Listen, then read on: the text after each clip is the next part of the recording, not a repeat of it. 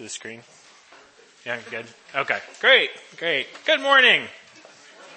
Hey, I hope you guys are all having a good weekend so far. Hopefully getting outside some because it is absolutely beautiful outside. Has everyone been enjoying outside? Yeah? Yeah. Now, talking about weekends, I don't know about you guys, but something that I've been finding is that this year is just absolutely flying by for me. Like, wasn't it just Christmas? How in the world are we already in the middle of February? Just going. I don't know about you. Actually, as I get older, I'm finding that time is starting to fly by faster and faster. February of 2018 doesn't seem like it was all that long ago. I actually remember the project I was still going on. I remember all the things that I was doing, and suddenly it's 2020, like 2 years later. And I'm actually finding in life, I'm starting to hit a point where only on occasion do I look up and really see what's going on in life. Like, I'm just finding that things are so busy, it's easy to just keep going and going and going. And I'll have to admit, it's actually, on occasion when I start thinking about it, it makes me a little worried that at some point I'm going to look up and I'm going to realize I missed all sorts of things in life. Like, my 4-year-old's going to be 12. I'm going to miss the end years in my parents' life. I'm not going to really make a whole lot of progress in life just because I'm going to be so focused on the going, the doing, the busyness that I'm just going to miss life. And, that's sort of the extreme, but I have been finding lately that I'll look up from what's going on in life and suddenly I realize I've just missed half a month. Like, I was just doing, and really was missing opportunities that have come my way. It's really starting to make me question, like, what is it that I should be giving my life to? Like, how do I know that I'm spending my life well, that I'm using the circumstances that come up well? And I don't know if that's something that you guys have experienced as well. It seems like in our day and age, we're kind of getting into this mode of constant busyness, that we have constant things going on, whether that's work, school, Instagram, whatever it is. We have constant things vying for our attention, and we're just in a state of going. So do you ever ask yourself that same question? How should I be using my time well? How should I be making the most of it? So I'm not going to find, as I get towards the end of life, that suddenly my life is gone without me having done anything that I really wanted to do. Or do you find that busyness is really just eating up huge portions of your life? Are you asking that question, am I really pleasing God with what I'm doing? Is it really worthwhile? Well, this morning, we're actually going to be continuing a message series that we started 2 weeks ago called The Good Fight of Faith. And what we're doing in this message series is we're looking at some of the last wisdom and instruction that Paul gave his disciple Timothy.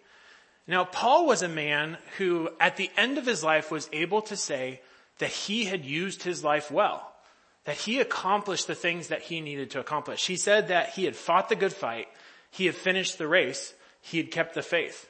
So whereas many Christians start their Christian life well, very few actually finish well. But Paul was a man who actually was able to say that he finished, that he did the things that he needed to do. And so his life and his instruction is a really good example for us. It's a good guide to how we also can really live worthwhile lives, how we can make sure that we're accomplishing things that please God and that we're not going to end our days realizing that we had just gotten lost in a sea of busyness, in a sea of doing. But instead that we can have good lives where, like Paul, we can say that we fought the good fight of faith. So let's go ahead. We're going to just jump right in. And we're going to look at what is Paul's instruction to Timothy, about how we should look at what we're doing. How should we evaluate what comes our way? Is it worthwhile? Is it not? And so Paul gives Timothy an important lens in which to examine these things in 1 Timothy 1:5. And that says, the aim of our charge is love that issues from a pure heart and a good conscience and a sincere faith. The aim of our charge is love. So according to this verse, what we are charged to do, what we're commanded to do is aim our lives towards the goal of love. It's what we're to be about. It's the melody that should flow out of the song of our lives. So on any given day in any given circumstance, as we're trying to figure out what it is we should do, whether we're just lost in busyness or whether we're doing things that we need to be doing, we can look, are we aiming towards the goal that comes from love, a love that comes from an undivided heart, a heart that's not not messed up and focused on all different things, a clear conscience that's not burdened with sin, and a faith that's sincere in following God. So we're to be aiming towards love. That's what we see here from Paul in 1 Timothy. Now, just because of my translation here, there's an image that has come to my mind for years when I think about this verse, that the aim of our charge is love. And so I want you to imagine with me for a second. Can you imagine with me? Yes, you can. Good. I'm glad. Imagine with me an army standing in formation in front of a battlefield. And as their commander yells charge, the soldiers rush in with a mighty battle cry, and their banners are sailing in the wind. You can imagine, I imagine a lot. The banners are sailing in the wind, and they're carrying the symbol of their people, their cause. And when you see an army charging into a field like that, you see that they have a very clear aim, a clear goal that's shown by the fact that they're moving unwaveringly forward. Well, so to show this image, in case you're not good at imagining, or just to make it stronger, we're actually going to watch a movie clip. Yeah. So we're going to watch a short clip from The Lord of the Rings. Even better, right? The Return of the King. And so, that's right. That's right. And so in this scene that's going on in this movie, what's happening is that the city of Minas Tirith, the good guys, are under siege by the orc army of the evil Sauron. So the good guys are under siege by the bad guys. And the city has actually taken huge losses. They're actually at a point where they're pretty much moving to a point of hopelessness and despair.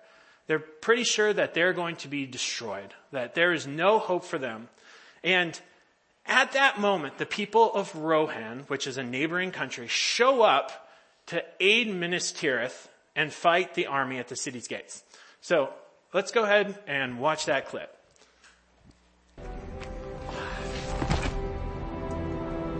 Hey, man!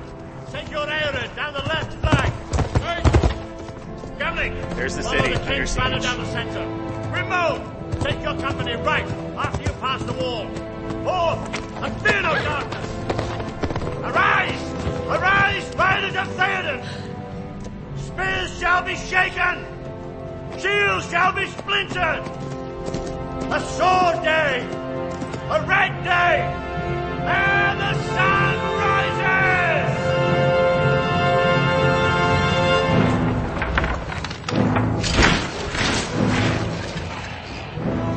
Whatever happens, stay with me.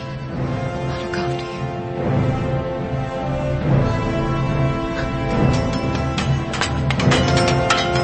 Right now! Right now! Right! Right to ruin! And the world ends! Death!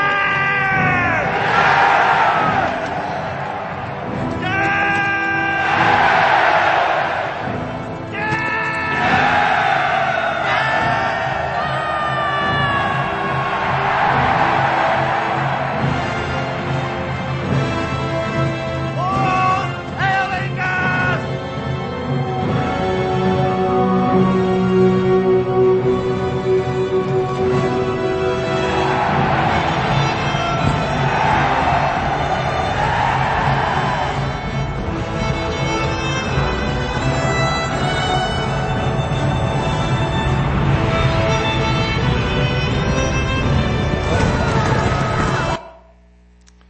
I know, it's disappointing, but it has to end at some point. Maybe next time we'll just watch Lord of the Rings and I won't say anything. So now in this movie, right, at this scene, what do you see? You see the riders charging into battle and they're shouting the battle cry, death. Pretty cool. And their banners are carrying the symbol of the white horse on the green field, which is the symbol of the people of Rohan. But I want you to imagine that same scene with a little bit of a few different pictures. First of all, I want you to imagine that as those riders riding in, those thousands of riders, they're shouting the battle cry, love. Love. Right? And imagine that their banners are carrying the symbols of God's love towards us. They're not riding to destroy a foe as they are in this movie, but instead they're riding in to show the love of God in a world that doesn't know it, and to rescue those who are imprisoned in the kingdom of darkness. The aim of our charge is love that issues from a pure heart and a good conscience and a sincere faith. This is what Paul told Timothy, is how we need to evaluate our days, what we need to be about. We're to be about love. It's the battle cry of our days. The melody that we should be seeing throughout the choices of our life. Who is it? But is love really that important? Are we sure? That's a phone in there, so I don't know, I guess someone can answer it. Is love really that important? Is this just something that Paul told Timothy about a part of life? Thank you. About a part of life. Is it really something that we should be looking at as we evaluate our time to make sure we don't get lost in the sea of busyness? Well, Jesus actually shows us how important it is for us to be pursuing love in Matthew 22:36-40. So in this verse, Jesus was asked by a man, what's the greatest commandment? What is the greatest thing that God has commanded us to do? And Jesus responds, you shall love the Lord your God with all your heart and with all your soul and with all your mind. This is the great and first commandment. And a second is like it. You shall love your neighbor as yourself. On these two commandments depend all the law and the prophets. Look at verse 40 there again. On these two commandments depend all the law and the prophets. That's a huge statement.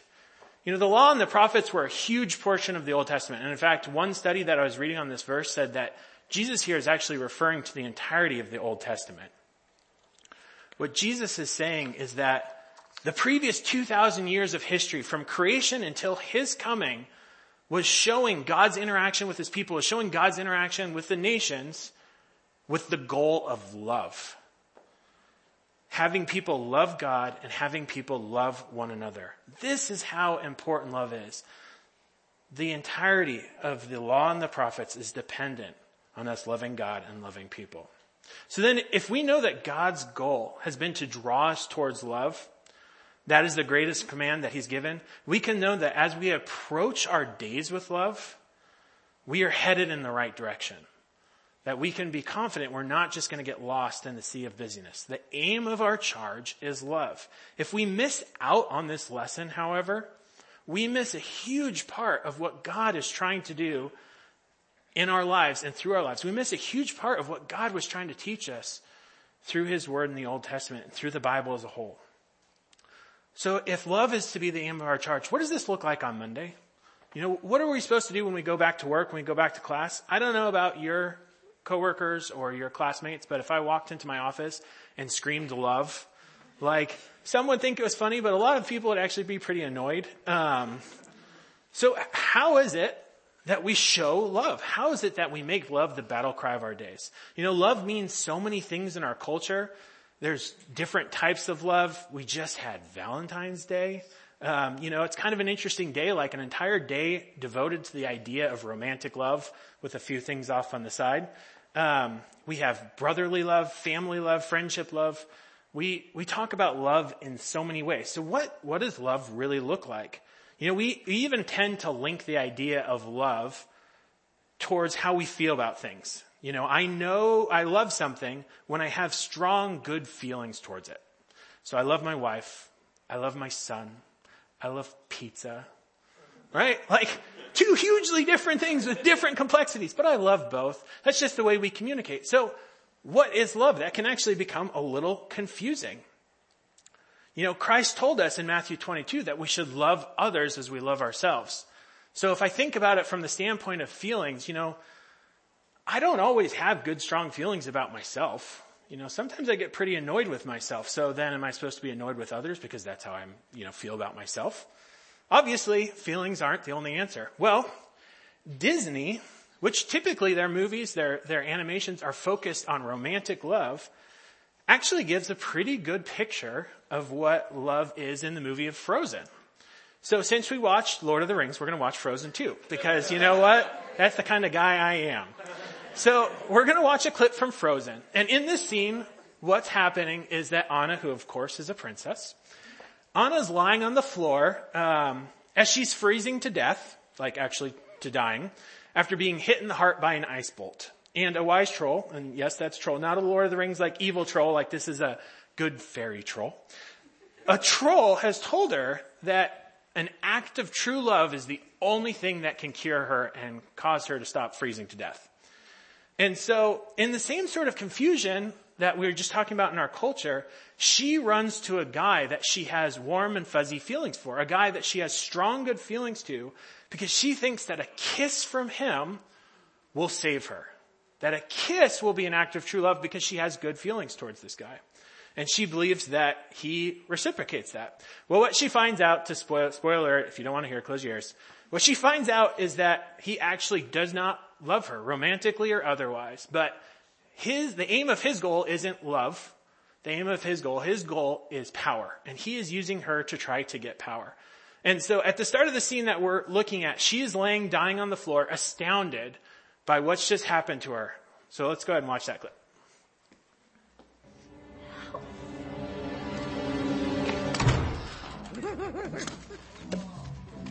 Anna! Oh no.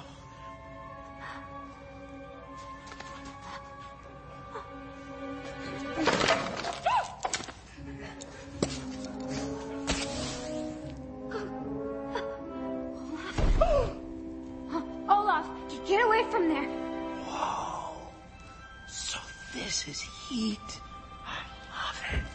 Ooh, but don't touch it.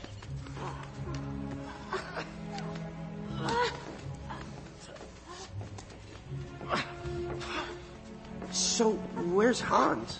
What happened to your kiss? I was wrong about him. It wasn't true love. But we ran all the way here. Please, Olaf, you can't stay here. You'll melt. I am not leaving here until we find some other act of true love to save you. Do you happen to have any ideas? I don't even know what love is. That's okay. I do. Love is putting someone else's needs before yours. Like, you know, how Kristoff brought you back here to Hans and left you forever. Kristoff loves me? Wow, you really don't know anything about love, do you?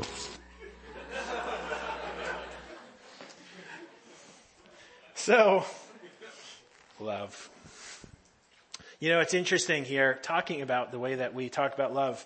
Here Olaf gives the explanation of what real love is, and just moments before he said he loved heat.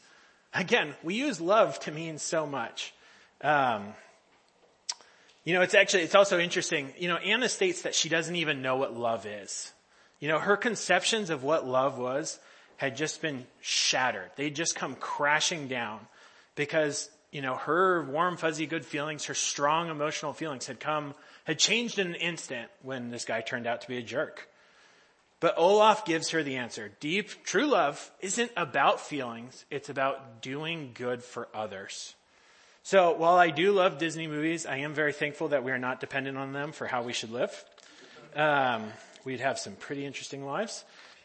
So thankfully, Philippians 2:3-4 actually confirms this. If we look at that, it says, do nothing from selfish ambition or conceit, but in humility count others more significant than yourselves. Let each of you look not only to his own interests, but also to the interests of others. What these two verses do is they kind of act as a practical definition of love. In humility, basically knowing that we are all of equal worth, we need to choose to look to the interests of others, to the good of others before ourselves. So let's look at that verse again. Do nothing from selfish ambition or conceit, but in humility, when you feel like it, count others more significant than yourselves. Let each of you look not only to his own interests, but when you feel like it, also the interests of others. Nope, that's not it, right? Nowhere in this verse do we actually see any mention of feelings. You know, instead, it's just that we are to choose love. So what about feelings? If the aim of our charge is love, you know, if love is the battle cry of our day, the melody of our lives, guiding what we should do, what do we do when we don't feel like it? When we don't feel like showing love to other people? I don't know about you, but most of the time I feel at best neutral towards most people. You know, I don't have these strong feelings of warm, fuzzy goodness. You know, and in fact, lots of times I can be annoyed, angry, or really cautious of other people. So what about my feelings? Jeremiah 17:9 gives this good picture of what's going on there. It says, the heart is deceitful above all things and desperately sick. Who can understand it? The heart is deceitful above all things and desperately sick. God gave us feelings, and feelings are really good. They're meant to be a blessing to us, but they're not a good framework, not a good guide towards what we should do in life. Typically, when you follow something that's deceitful, you go in the wrong direction. And our heart is deceitful. Our feelings are not telling us always the accurate thing. Instead, as we saw in Matthew 22, Christ told us to love others as ourselves. So, as I said earlier, I'm often annoyed with myself, frustrated with myself, but even in the midst of my frustration and my annoyance, I still look out for my own interests. I still look out for what's good for me, because love isn't about feelings in that case. When I love myself, I'm really just choosing to look out for my own good. Love comes from choice. And again, if we look back to Philippians 2, 3-4, we are told to put ourselves to the side. In humility, we are to count others more significant than ourselves. It's not about us. It's not about how we feel. It's about choosing love. In the story of Stephen in Acts 6 and 7, I'm just going to go through this quickly. It's actually a great example of choosing love over feelings. To give you a brief overview, Stephen was doing all these great things for the kingdom of God. He was really sharing with people what it means to know God, and many lives were being changed. Well, the religious leaders at the time didn't like that. And so what they did is they went and grabbed him and take him to court so that they can find a way to punish him. And then they raise up guys to lie about what he's doing so that, again, they have grounds in which to punish him. Now, I don't know about you, but if that was me, I would not be having good feelings towards all these people, right? I'd be pretty angry. I'd be really disappointed that my people were doing this to me. I would be scared. But Stephen doesn't rely on that. Instead, he chooses an act of love, which is in that moment, he shares the gospel with them and helps them to see how everything that they've been doing were leading up to Jesus Christ. Well, what happens is that this just makes the crowd even more angry. And so what they do is they take him outside to execute him by throwing stones at him. So basically they're killing him in a slow, painful way. Now again, me personally, I would not be feeling too good about all the people that are doing this to me. But what does Stephen do? He doesn't rely on his feelings. He doesn't curse them, but instead he does a true act of love and forgives them. As he's being stoned to death, he yells out to God, "Lord, do not hold this sin against them." Love is not about how we feel about people. It's about what we choose to do in the moment. If we want to make sure that we're not losing our lives in the midst of busyness, we need to choose love in the moment. And if we look back to Philippians 2, we see the true example of this in Jesus Christ himself in verses 5 and 8. So let's look at that real quick.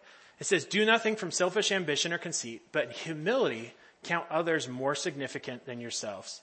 Let each of you look not only to his own interests, but also to the interests of others.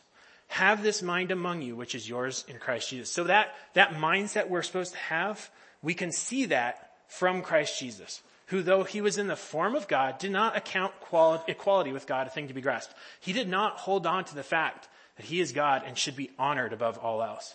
But instead he emptied himself by taking the form of a servant, being born in the likeness of men, and being found in human form, he humbled himself by becoming obedient to the point of death, even death on a cross.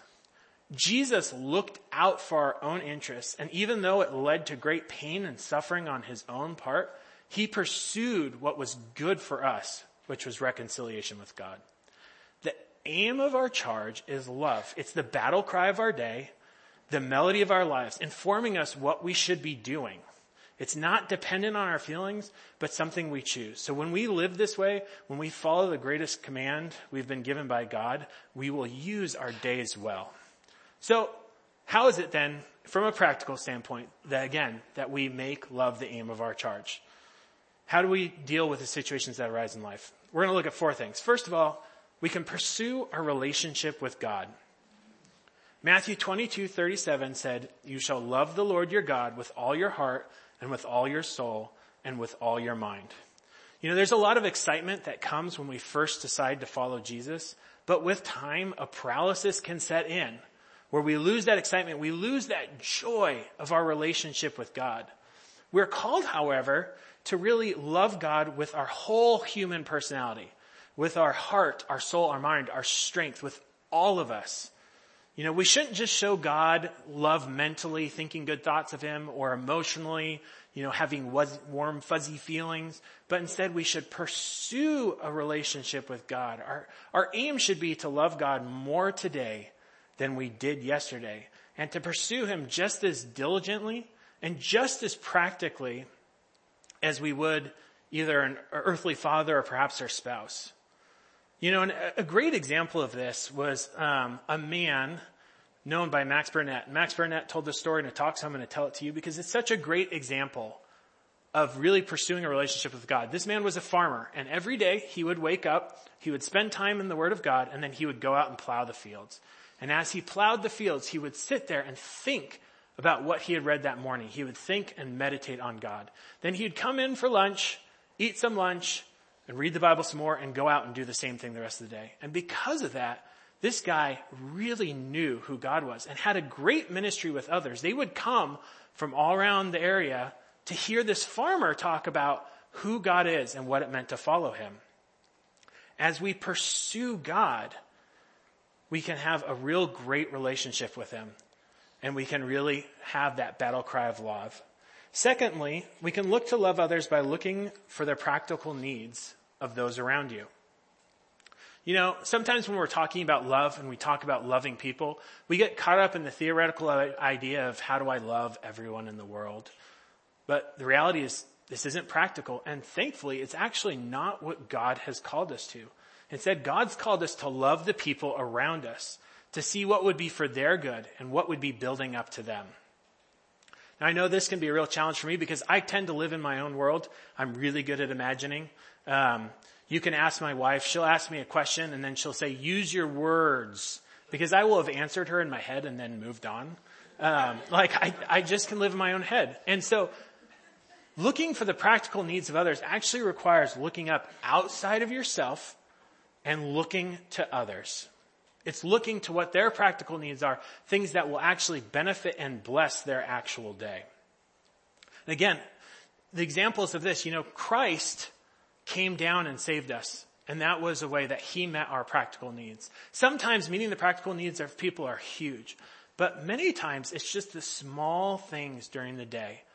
This week, my wife and me actually had a practical need met that really blessed us. Josh Hickernell texted me one day and said, hey, Sarah Hansen and me would love to come and watch Joshua for you guys, our son, so that you guys can go on a date for Valentine's Day. Now, as a part of a marriage, as many of you guys know, it requires time together. It requires really spending time together, talking, really, continuing to pursue a relationship. And that can be difficult with kids and with work and the busyness of life. And so Josh and Sarah put aside doing something themselves on Valentine's Day to really give us the opportunity to do that. And that was a real act of love, a real blessing towards us in a small way, looking out for our interests and carrying that out. And a thing important to think of, think back to that movie, right? There's a city under siege, people who are in desperate straits. Well, for some of the people around us right now, that might be the point of life that they're at. They're in a state of hopelessness, where they're not sure how they're going to make it to the next day, how they're going to keep going. They're feeling discouraged, hopeless, unsure how to carry on. And when we come in with the battle cry of love and meeting practical needs, that may bring them a little hope that draws them towards the love of God. The third thing we can do is we can choose faith over feelings. Choose faith over feelings. Feelings say what I want in this moment is most important. Loving others is great and good and all when I feel like it, but when I don't, why would I do it? I should do what I want to do. And if I choose to love others, how am I going to make sure that my interest, that what I want, is taken care of? Well, thankfully, God answers this. Proverbs 11:25, whoever brings blessing will be enriched, and one who waters will himself be watered. When we choose to trust God, to have faith that he's going to do what he says he's going to do, and seek to love others, God will make sure that we are taken care of. And so we have the opportunity to choose faith, to choose to trust God, and therefore to love others, not giving in to our feelings. And a great blessing here is that when we actually choose to follow God in faith, we'll actually find over time our feelings will follow. I had a personal experience with this with a coach at USC when I was on the football team. My first year on the team, there was an assistant coach who did not like me. Really did not like me. And I hadn't done anything to incur his wrath. I think really what it came down to is I wasn't good enough to be on that football team. Like really. And I think he knew that, and he wanted everyone else to see that as well. And he did not want me there. And so he would, this sounds really dramatic, but he would persecute me both verbally and physically during practice. And it was bad enough that the other team, my teammates saw it. We were in a meeting one day, and my teammate said to the coach, "Why do you not like Jonathan?" That was a very awkward silence. And there was another time when during practice, something occurred where the team, the rest of the offensive line actually rallied around me and said, "We will not let this happen again." Like he did not like me. So you can imagine my own feelings towards him were not the best. But with some advice from others, there came a point when I realized if I'm going to change the way that I think about this guy, I need to start praying for his good and the good of his family. And so I did. I started praying for the good of him and the good of his family. And to this day, when I think about him, I pray for him. And that has actually really changed the way that I feel about this man. I actually really hope that life is going very well for him. I really hope that the dynamic of his family has changed and that they are really pursuing God and having wonderful lives. The aim of our charge is love, and when we act in faith, our feelings will follow in time. The last thing we can do is we can evaluate our choices through the lens of love. Life, the challenges, the opportunities we face, they're not always black and white. I love black and white because I don't have to think then. But the reality is so much of life is not black and white.